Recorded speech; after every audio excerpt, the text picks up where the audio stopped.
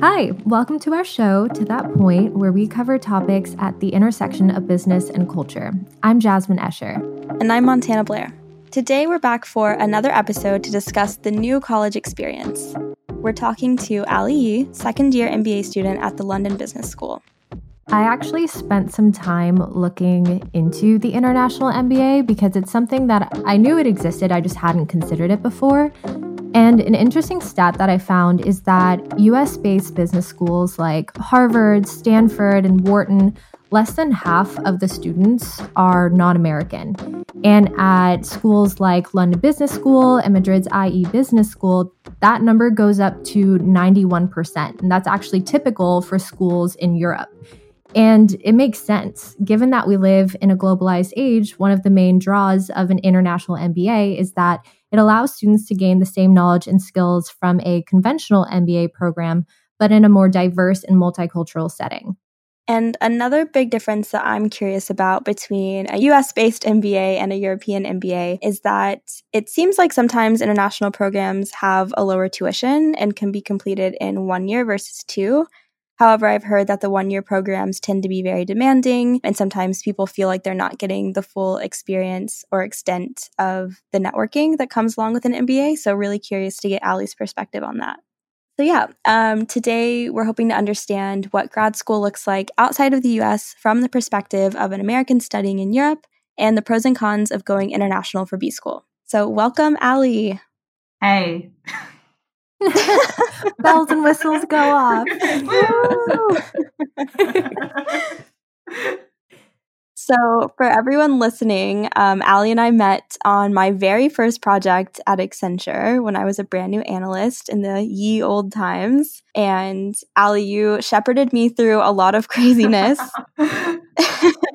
on a really crazy client. And actually, that was a really strange experience because our client ended up getting acquired overnight one day. And so we were all going through a full-on project, and then we saw through like news sites that there had been an acquisition. And so we had a few weeks left. So we got to kind of hang out a bit with everyone. And then we went off into our different parts of Accenture again. But I've kept up with Ali. You have the most fabulous New York City, Sex and the City life. And it's really fun to watch that now in London. You're just really fabulous in everything that you do. And yeah, I'm just really excited to hear more about your MBA journey. I know we talked about it before you left, but I'm really excited to catch up and just hear a little bit more about why you chose LBS and how it's been so far. Do you just want to give like a quick intro of yourself? Yeah, sure. To the project that we were on together, my favorite part about it was that we stayed at a hotel that looked like a Swiss chalet. And it was called like this Swiss something, and all the meeting rooms had different names like Verbier and stuff like that, but it was just a Sheraton in an office park. So it was a really fun experience. I am in my second year at London Business School after previously being a consultant at Accenture. I was really eager to get out of being on the client services side and move into, a role that maybe I guess was more of an ownership role. I said that in my essays, and I don't really know what that means now, but at the time, that's what I was thinking. I want to have ownership instead of handing something off to someone.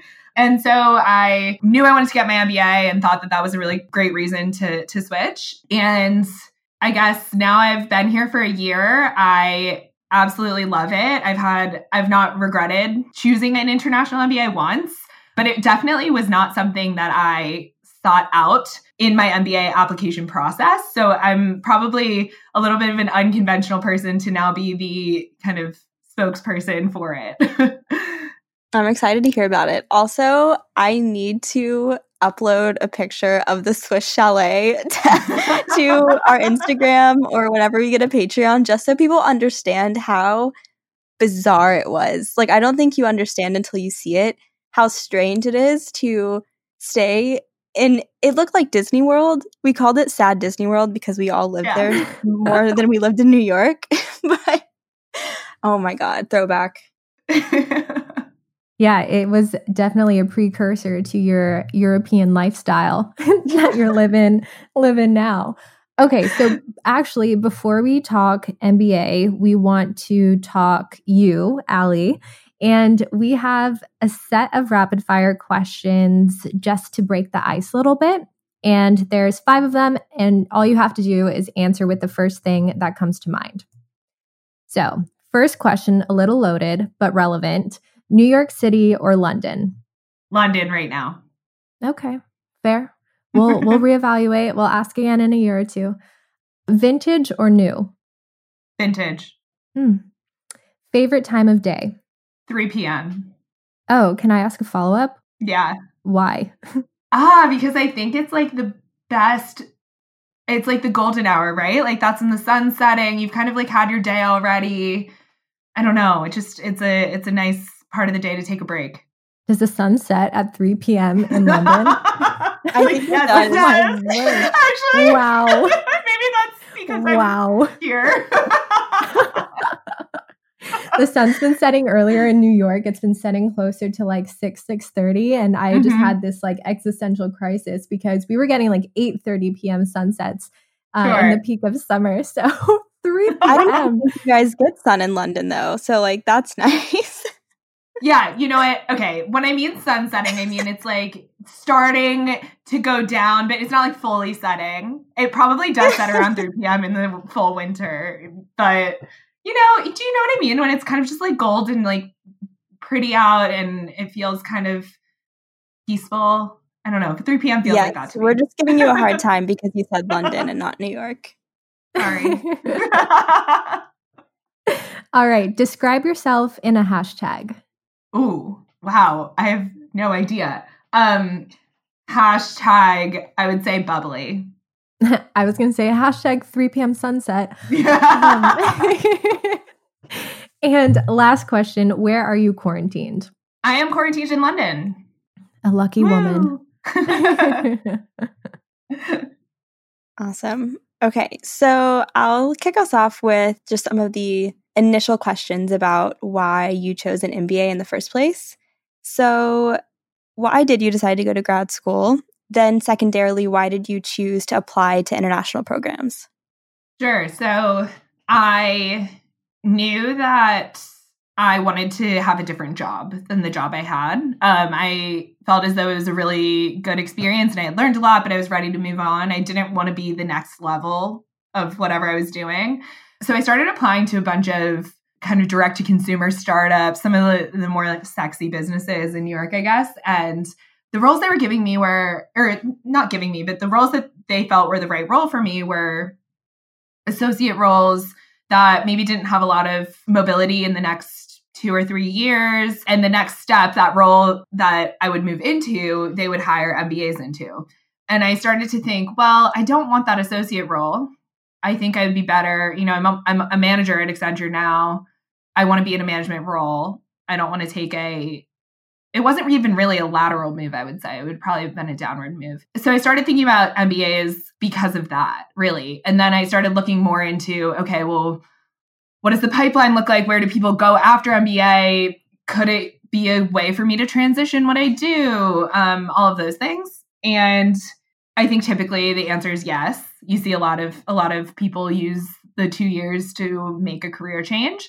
I didn't really want to fully change my career, but I definitely wanted to accelerate it a bit. And I felt like this was a good equalizer to do that and give me kind of a credential. And I had actually no intention of applying to any international schools. I participated in the MBA launch program with the Forte Foundation. And after you complete the program, it's like a prep program where you do a GMAT prep and interview prep and stuff like that. After you complete the program, they give you a list of schools where you can apply for free, or you have a waiver for the fee, which business school apps are super expensive, like $300 or something.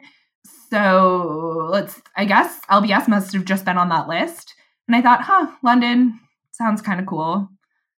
I have no intention really of moving to Europe, but I'll apply. Let's see. And at this time, I truly had no idea that it was a good school or if it was highly ranked or anything. I was like, yeah, whatever, I'll just apply. And it's so funny looking back because it became the easiest decision of my life. Once I had gone through the interview processes everywhere and had spoken with alumni and done all of those due diligence things you do, I realized just how much more the world was open to me if I were to go to an international program. And it felt like there were so many more doors that I could potentially be knocking on that I never imagined I would. And so that's kind of what pulled me there. And I came and visited, and I thought the people were really great and had a really nice time on campus and stuff like that. And it just felt like the right choice. But I did not go into the process thinking I'm only going to do an international MBA. I was very skeptical of it actually from the beginning.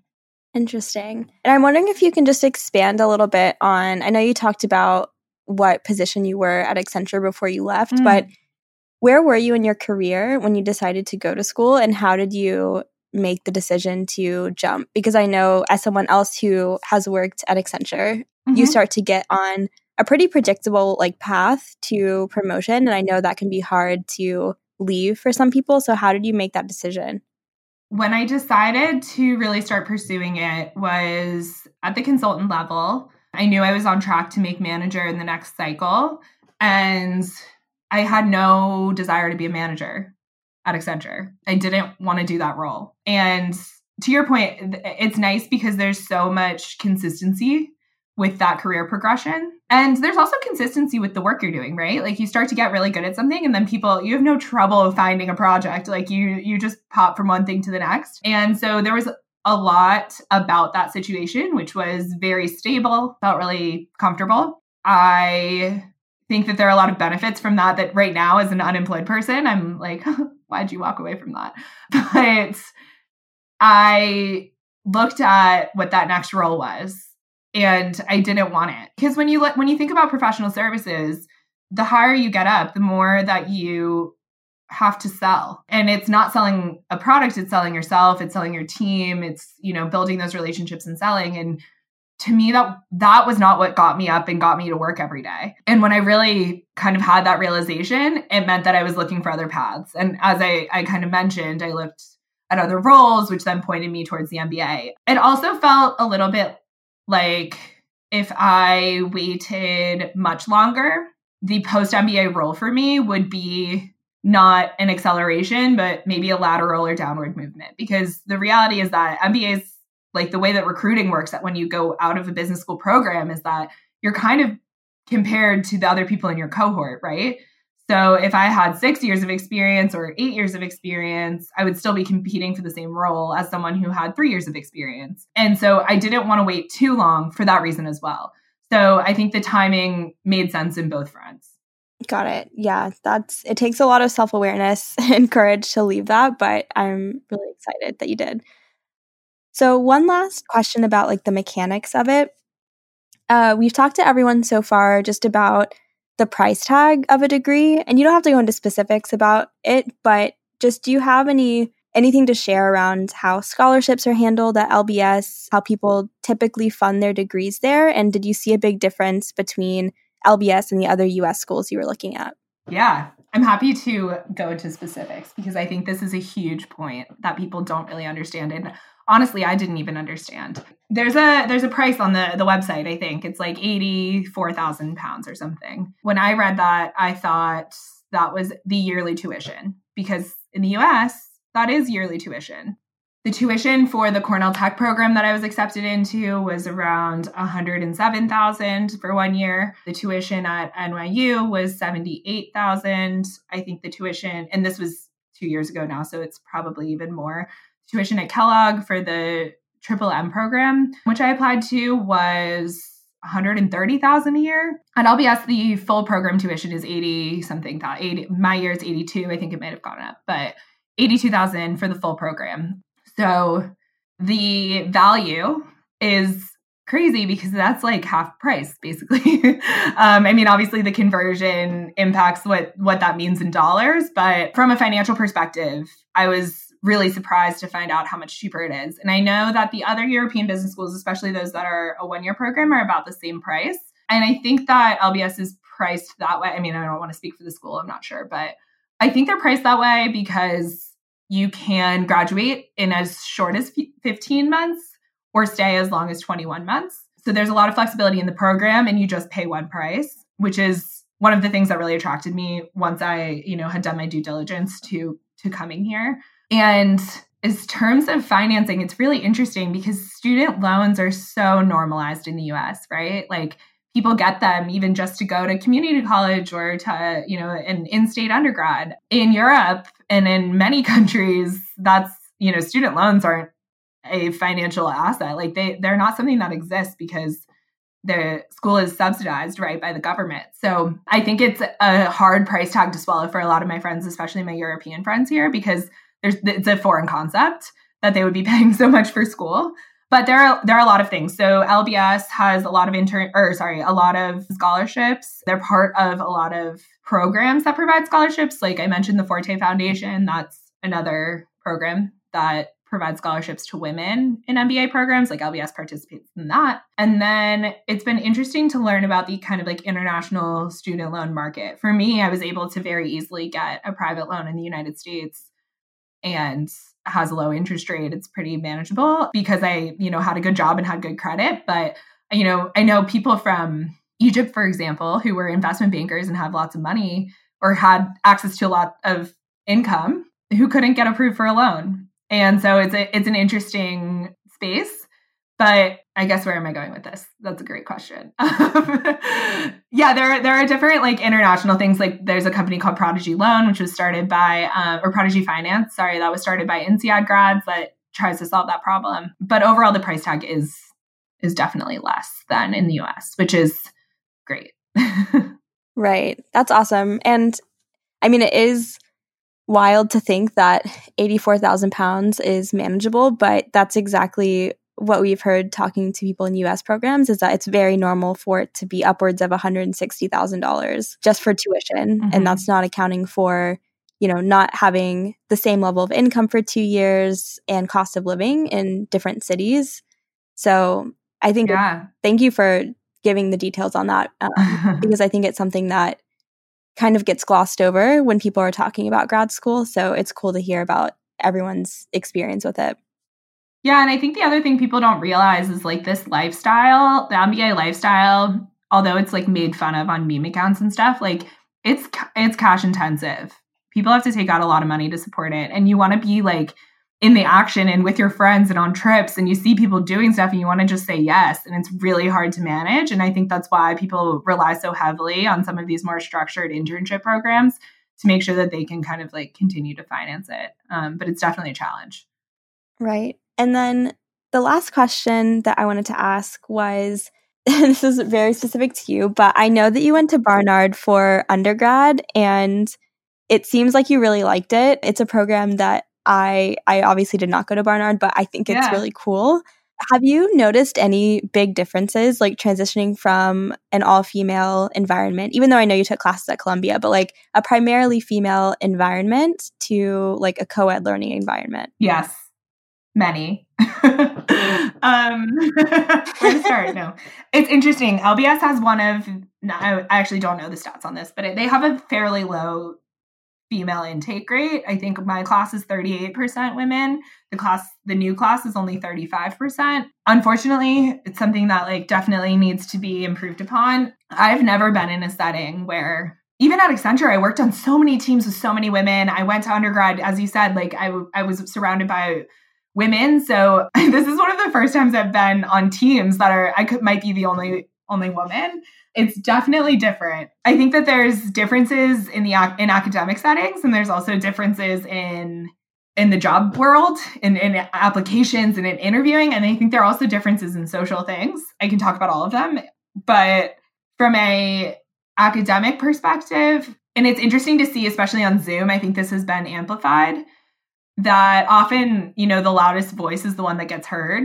And in a lot of the core courses that we were taking, they were very, like finance 1, accounting 1, these types of things. It was very frequent that the people that were participating were mostly men, and the people that were asking questions were mostly women. And that's just an observation. I haven't done a study on it, but that's very different for me because I don't know. I do think there's something to be said about being in an all-female environment and not feeling as pressured to have the things that you say, not come off as stupid or come off as being able to answer someone else's question and not feel like you're being too, aggressive or intimidating or something like that. Whereas I don't know that men always, or I've experienced at least, that men are always thinking about those things. They're just like, oh, I know the answer to this, I'm going to answer it, So I think from an academic setting, it's definitely been a little different. From a job perspective, it's been really enlightening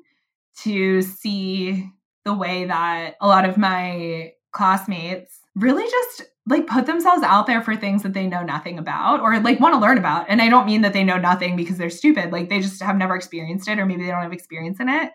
There's a lot more hesitancy, I think, for some of my female friends to do that because they think about, how many boxes can I check? Whereas some of my male friends are more likely to just throw their hat in the ring for something and say, I'll figure it out. And it creates an interesting dynamic when you look at how people are being recruited for things. I worked at Facebook this summer and there were 6 interns from LBS and they were all women, which I thought was really interesting.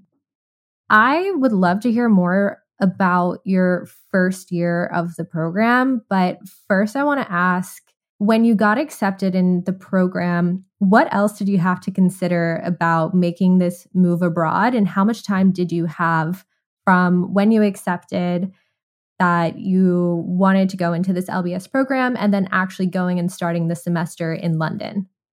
So I heard I think it depends on what round you apply. Like in business school, there are multiple rounds of applications due. So I think I applied in January and I heard back in March. And I think I had until like the first week of May to accept. I came to London for a weekend in between finding out I got in and that decision date to come to Welcome Weekend and, see the campus and learn more about like the people here. And that, I think, opened my eyes to what it was going to take for me to move here, which was you have to get a visa and you have to, like, you're going to have to find an apartment to live in and you're going to have to find a roommate.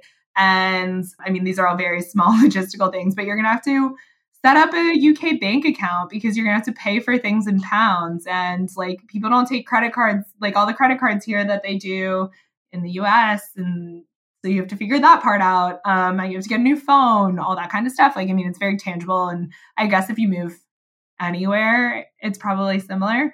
But I hadn't considered any of those things until I came for that Welcome Weekend. And I was like, whoa, if you do this, it's going to be a lot. But I think then school started. I ended up moving on August 1st of last year. So I had the summer after, paying my deposit to figure all of that out. It ended up honestly being fairly smooth in terms of a process. I think coming from the US is a lot easier than maybe some of the other countries, just because there are like fewer hoops you have to jump through in order to get a visa. I think the biggest thing that I was considering, which does change your trajectory, is do you want to stay in Europe after? And that was a big factor in my decision because if I wanted to get a job in the US, I should go to a US business school because they have the recruiting pipelines. And I knew that I wanted to leave New York. And so this felt like a really great option for that. But I had to be okay with this idea that I might not get a job in the US before I could even start thinking about, okay, what are the tactical steps for me to get there? I'm trying to think of anything else. I mean, yeah, moving was also challenging because I didn't know anyone in London at the time. I knew a few people that I had met on that Welcome Weekend here, and luckily they're still my friends a year and a half later. But it was kind of a jump in the deep end for me, and it's something I had not done in my life before, where I was just like, here is a kind of a big risk. Like, let's just take it and see what happens. And luckily, it was a managed risk. So things have turned out well so far, but it definitely was a little bit of a snap decision just to say, okay, you have to commit fully and dive right in. You mentioned at the start that there's sort of like a rolling graduation date for this program. It can be anywhere from like a little over a year to 2 years where you're working on getting your MBA. How big is your cohort, or how big was the cohort when you started? And then also, how is the program structured? Because the MBAs that I've looked into so far, the majority of the curriculum ends up being project-based. Like, you're kind of put in a small team and you're like working on some sort of problem. So what's that aspect been like? So the There are 3 exit dates. You can finish in 15 months, 18 months, or 21 months. And the way that it works out, and this is kind of unique, I think, in terms of business school programs, is that you first start your first term with core classes. So you're put in a cohort of, I think mine was around 80 people. They call them streams at LBS. I know at other places they call them like clusters, things like that. And you take all your classes together and you take maybe like 6 classes in the first term. The second half of your first year is what they call tailored core. So they have a list of, let's say, I don't know if this is the right number, but let's say 15 courses and you have to take 8, but you can choose which 8. So you can kind of start to tailor it to your interests, which is nice because I'm not interested in going into banking, so I'm not going to take, finance or something like that. And then as you move into your second year or, through the summer, you start just taking electives. So it's probably very similar to how, a lot of undergrad programs are as well. Like the farther you get in the program, the more tailored it becomes to your interests. But what's cool about LBS is you have total control over your schedule after that first term. So you really are the person who's deciding how many classes you're taking, when you're taking them, what types of classes you're taking. There's a lot of flexibility so that you could potentially have a part-time internship during the year, things like that. And they are continuing to expand the course curriculum in a way that I think is more inclusive of non-traditional MBA careers, which is interesting. I'm part of a steering committee for the tech and analytics concentration, which we just launched this year because over like 30% of our students are going into tech afterwards, which is a new and growing number. So I think that flexibility really attracted me to the program because it meant that I didn't have to know exactly where I was going to go within that first term. But it's as my needs and decisions and things that I like changed, I'd be able to kind of tailor the program to what I was looking for. Yeah. And you mentioned earlier, one thing that led you towards LBS is that you wanted to expand your job pipeline outside of just the US. And I think something that is also great about going abroad for an MBA is you're also opening up your network to meet like a whole bunch of people globally. So how has that been like? Like, who are you meeting and where are they from? Actually, I mean, to the point that you mentioned earlier, we do a lot of work in groups, like kind of as group projects, things like that. And as part of your first year, you're assigned a study group. And at LBS, they do this really cool thing where they allocate every study group to have representation from almost every continent. And most people have different work backgrounds. So my study group there's me, I guess. There's a guy from Colombia. There was another guy from South Africa, another guy from Italy, a girl from China, and a guy from India. So, I mean, you talk about international connections. I mean, immediately that's your go-to group of people, not only that you're spending time with, but you're working with, you're seeing every day in class. They really push for those connections immediately. And the other thing they do is when they're separating people into these cohorts, they're really specific about making sure the demographics of each look very similar in terms of where people are coming from. And as a result, I think everyone gets a nice mix of people from all over the world, which is really cool.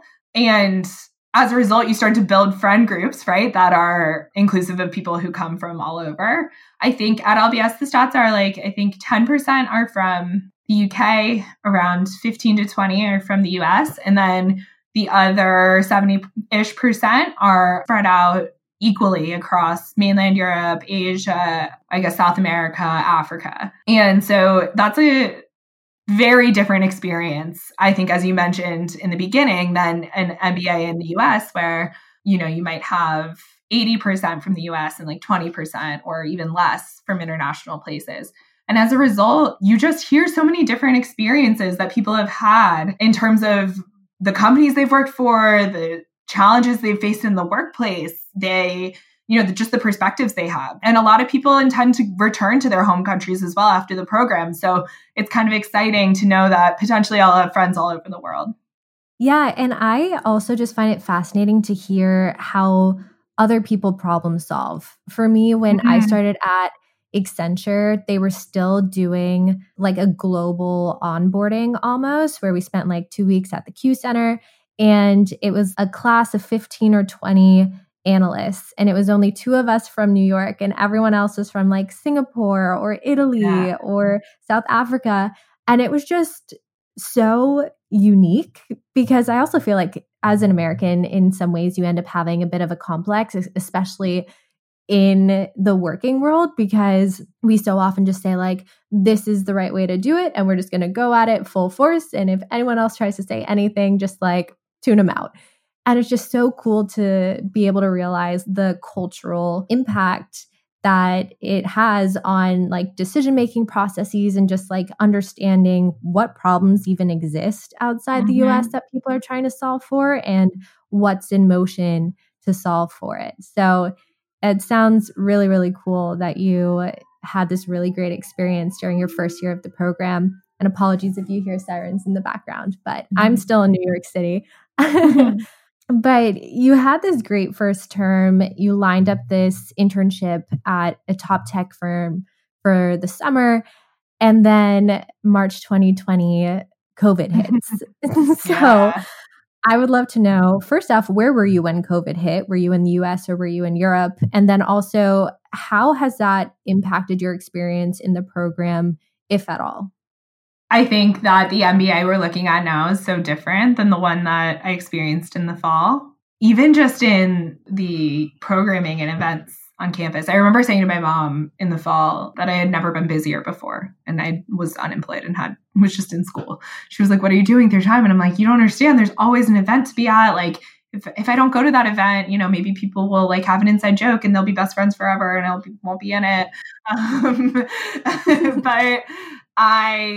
So from that perspective, like a big part of the MBA is just this programming on campus that is everything from Thursday night, drinks at the cafe, to a really cool speaker coming in, to, working on a project together in a room. So I think all of those in-person experiences have changed. They're finding their way, back, but they're definitely different. I think the other huge thing is a big part of LBS's culture is going on trips. I went on 6 trips between the time of August to December last year across Europe with, 10, 40, 100 different friends, and it's a really cool experience because typically you're going somewhere where it's someone's home country.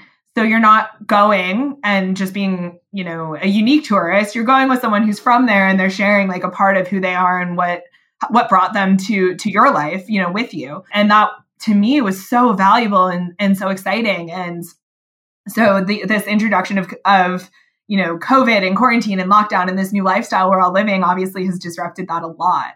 I would say, from an academic perspective, of course, learning on Zoom is different, but I would say that's the same for everyone. And actually now we're doing a hybrid model. So half of the time you can be in class and half the time you're online. So we'll see how that plays out. But I think from a community perspective, COVID changed everything, because for me, so much of the MBA was building that network and learning from people, not in a, let's like set up time to have a call and let me ask you preformed questions, but, just walking down the street being like, I love that coffee place. And they're like, you've never tasted coffee before, because let me tell you what real coffee is like, like that type of organic sharing of culture and information and experience has been disrupted. I think the benefit that I can say is that a lot of people stayed in London for lockdown and throughout this, I guess, opening, but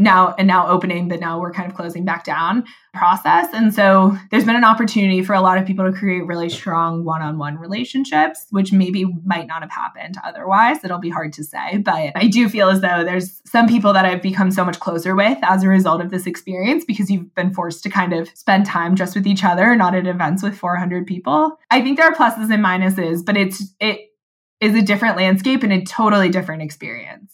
And what was the chatter among the people in your cohort? Like, as this news came out, as you were approaching your second year, did anyone drop out? Did you at all think about whether or not you should go back, or if there was an option for you to take a pause or a leave of absence and then come back maybe in 2021 when things are a little more back to normal? Yeah, so there was a lot of conversation about all of the things that you mentioned. I think the biggest conversation actually, though, centered around internships, because as you imagine, with the economy basically stopping in a lot of ways, professional services firms stopped hiring interns. A lot of the companies, the big strategy consulting firms actually said, sorry, you can have a full-time offer, but we're not actually going to have interns this summer because we don't have a project for you to go on. So actually, I think the uncertainty around what we were going to do this summer, because I think people weren't sure at the time how long this would last or how really things would change. But the immediate impact they felt was, hey, that offer that I worked really hard for just got taken away. That made people start to question, okay, well, if I'm not working this summer, how am I going to afford tuition next year? Am I going to get the experience I need to know that I want to take that job full time after? Or was this a waste? Should I take classes over the summer and graduate early? Like all of those questions started as well. There was a little bit of discussion early on about, can we defer a year? Is it worth, stopping the program? Things like that. The school is pretty quick to say no. And I think people just swallowed that because there was so much uncertainty in all of these other things. They were like, all right, let's just add that to the list. But I know a lot of people who applied to start this fall did defer, which I think is, an interesting choice. And I think it's probably a smart choice depending on what your priorities are. But it has definitely created a lot of uncertainty in the program. One of the hallmarks of the LBS program is that we do a global business experience, which is you are required to take a class that's in a different country for a week. And the one I was going on was in Yangon, Myanmar, and it was supposed to be in February. And they just emailed us yesterday saying that they've canceled all of the GBs for the rest of the year. Like that's one of the main reasons, people choose to come to LBS is the fact that you get to go and experience a different economy and be hands-on in some type of project in a different country, right? So I think the discussion is still being had about, what are the impacts of this on our experience and what can the school do to attempt to supplement it? I don't know that there's going to be resolution or an answer, to be honest. Yeah, and I think we've heard a lot of the same. It seems like anyone that was able to start the program a year ago is coming into year two, obviously not as strong as year one, but at least you were able to establish the relationships and you kind of have a better expectation of what was supposed to happen and what isn't happening and how to kind of figure out like your new way of doing things. Anyone that's starting this year fresh is like, what did I sign myself up for? So I can only imagine. So you talked a little bit about LBS not really playing a great role in helping you through this kind of like shakeup of your world, quite literally. And what would you say, like, how have they handled taking the program remote? Yeah, it's been interesting. I think from an academic delivery perspective, the way that things happened, the whole world changed within 48 hours. So I would say they did their best, right? And I don't know that the academic impacts, were really that affected. I think we all kind of adapted as we could. I think, though, it does call into question the value of some of these programs and makes us be a little bit more brutally honest about why we're all here. Because, and I know this is like something that people criticize MBAs for, but a big part of this is the people you meet and the people you spend time with and the connections you make and the relationships you make, and not really about what did I learn in accounting one.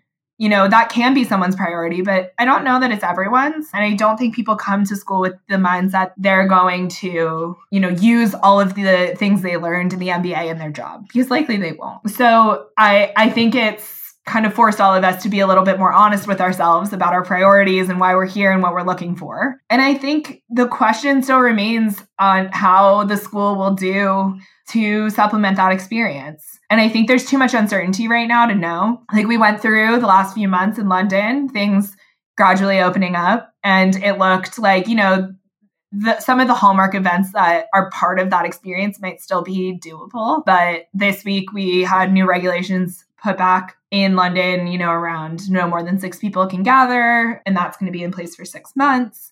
things like that, which is, really going to inhibit some of those activities, I guess. And obviously that's like good for health and safety, and we all understand why it exists, but it does call into question kind of the value of what we're getting from everything. And I don't know that the school has a really good answer yet about how they will make up for it. But I have to say, I've been speaking with a lot of first years and they have no idea what they're missing. So they're super happy. They're like, yeah, it's still great. Like, what do you mean? And I'm like, you have no idea like what we were up to last year, but I guess they don't have comparison. They don't have a reference point. So that's okay. But I don't have an answer yet. I guess we'll see.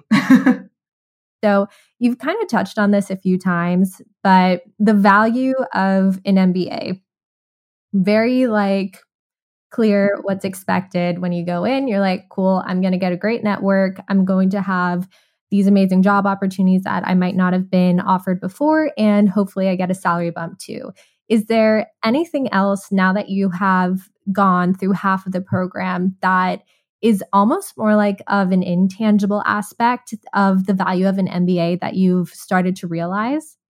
I think that the intermediary like step to all those things you just mentioned is that you are forced to do a lot of introspection and you're forced to do a lot of discovery. And I don't know that there are a lot of opportunities in many of our lives and in many of our careers to say, I'm only accountable to myself right now, and I'm going to really be thoughtful about how, where, and when I spend my time, right? Because typically you have a lot of, even at work, even if you love your job, you're going to have a lot of obligations that come with that maybe you don't love. In the MBA, and maybe this is true for other grad programs as well, but I would say specifically with the MBA, especially with people wanting to change careers, you spend so much time saying, okay, well, what do I actually like? What makes me excited? Maybe I need to try something and then react to it, right? And I think that time for discovery and introspection and being thoughtful about yourself and your career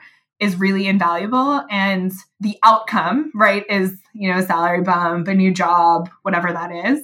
But I don't think you get there without going through that process. And to me, I kind of thought, I'll just like go in this program and I know where I want to be. And like, yeah, it'll just credentialize me to get there. And I've spent way more time being kind of confused and lost and trying new things and getting, redirected than I thought I would. And in retrospect, I think that that's been really good for me. And it's not something I expected. Yeah, it's almost this newly found confidence in yourself that comes out of not just doing the right thing over and over again, but also sometimes failing and realizing, oh, okay, well, at least I tried it, right? And at least I know. And I think we can so easily get comfortable just in what we know how to do and just knowing that we know how to do it well enough that you lose that discovery that you just talked about. So super, super excited for you and glad that you have this learning moment that's not just academic, that's happening right now. Yeah, it's been really fun. So I'm really curious about your post-graduation plans. I know you did the summer at Facebook, but what are you seeing for yourself now? And has that evolved from when you entered the program? Yes, things have changed. Well, I don't know. I mean, maybe they haven't. I'm still kind of lost and we'll see. So when I started and what I wrote in all my applications was, I want to be a product manager. I want to go work at a tech company, work on product, work on a product team, work with developers. That's what I want. There's not an existing pipeline for people to go from MBAs to product roles, but I think it's a really good fit and it's something that's increasing. There are a lot of new programs that are really specifically focused on kind of helping facilitate that transition. But that was my focus for most of last year was I'm going to do product. Then I got this opportunity at Facebook that was not product related, but it was, at a big tech company, as you mentioned. And I thought, let's just like try it out. Let's see how it goes. And it was in their strategic planning and operations team. And I kind of found, I like working for this company. I like this culture. The people I'm around are really smart and interesting. And I wasn't really able to articulate what it looked like to work in tech if you weren't on the tech side, right? On the product side, on the, selling, or not even selling, but in the formation of those experiences. So it helped equip me with the kind of vocabulary to talk about, oh, well, what does an ops team do? What do they look at? What are they concerned with? And so a lot of what I was working on this summer was to understand, what are the financials look like for this product? What things can we do to incentivize our sales teams in order to change, push the dial? Or maybe what does the organization need? What's the gap in the organization that would help us work more effectively together? Some of these bigger questions. Not necessarily the most groundbreaking stuff. It's so much less cooler than when you are like, yeah, I'm working on, I don't know, I'm trying to think of something at Facebook, like, Instagram shops and like that app. That sounds super cool and interesting, and I'm sure it is. But I think what's really hard and what people don't realize is that making a change from industry and function is almost impossible. And so what I've realized is maybe I need to make first an industry change and then a functional change, because I guess that's what my summer taught me. Maybe I do want to work in product long-term or next, but what's the door that's going to get me in now that will open that product door next? I don't know. Post-grad, I don't know. Things will potentially change. I am hoping maybe I'll return to Facebook full-time. Still waiting to hear back on that. But it's opened my eyes a little bit to be a little less, I guess, narrow-minded in terms of what I thought was the right role for me now. And a lot of the feedback I've heard from recent MBA grads is your first job out of the MBA is often a stepping stone.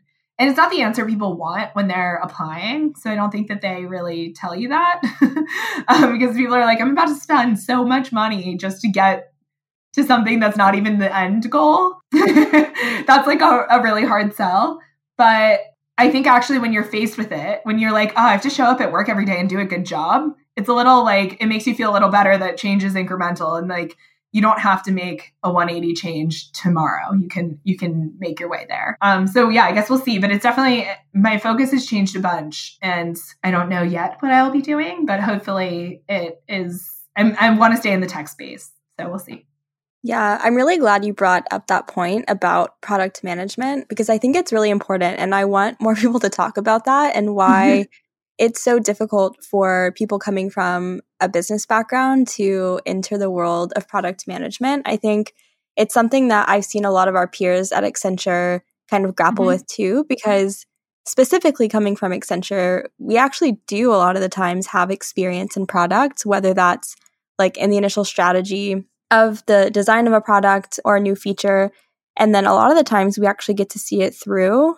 But I've heard the same narrative over and over. And then me, for a while before I went to the firm that I'm at now, I was doing informational interviews with people at LinkedIn, Facebook, etc. on the product teams. And I heard the same thing. But I completely agree with you. I think there's definitely space and a need for all kinds of PMs, not just people with tech backgrounds. So I'm excited to see you charge ahead and help change that, because I think it should definitely happen.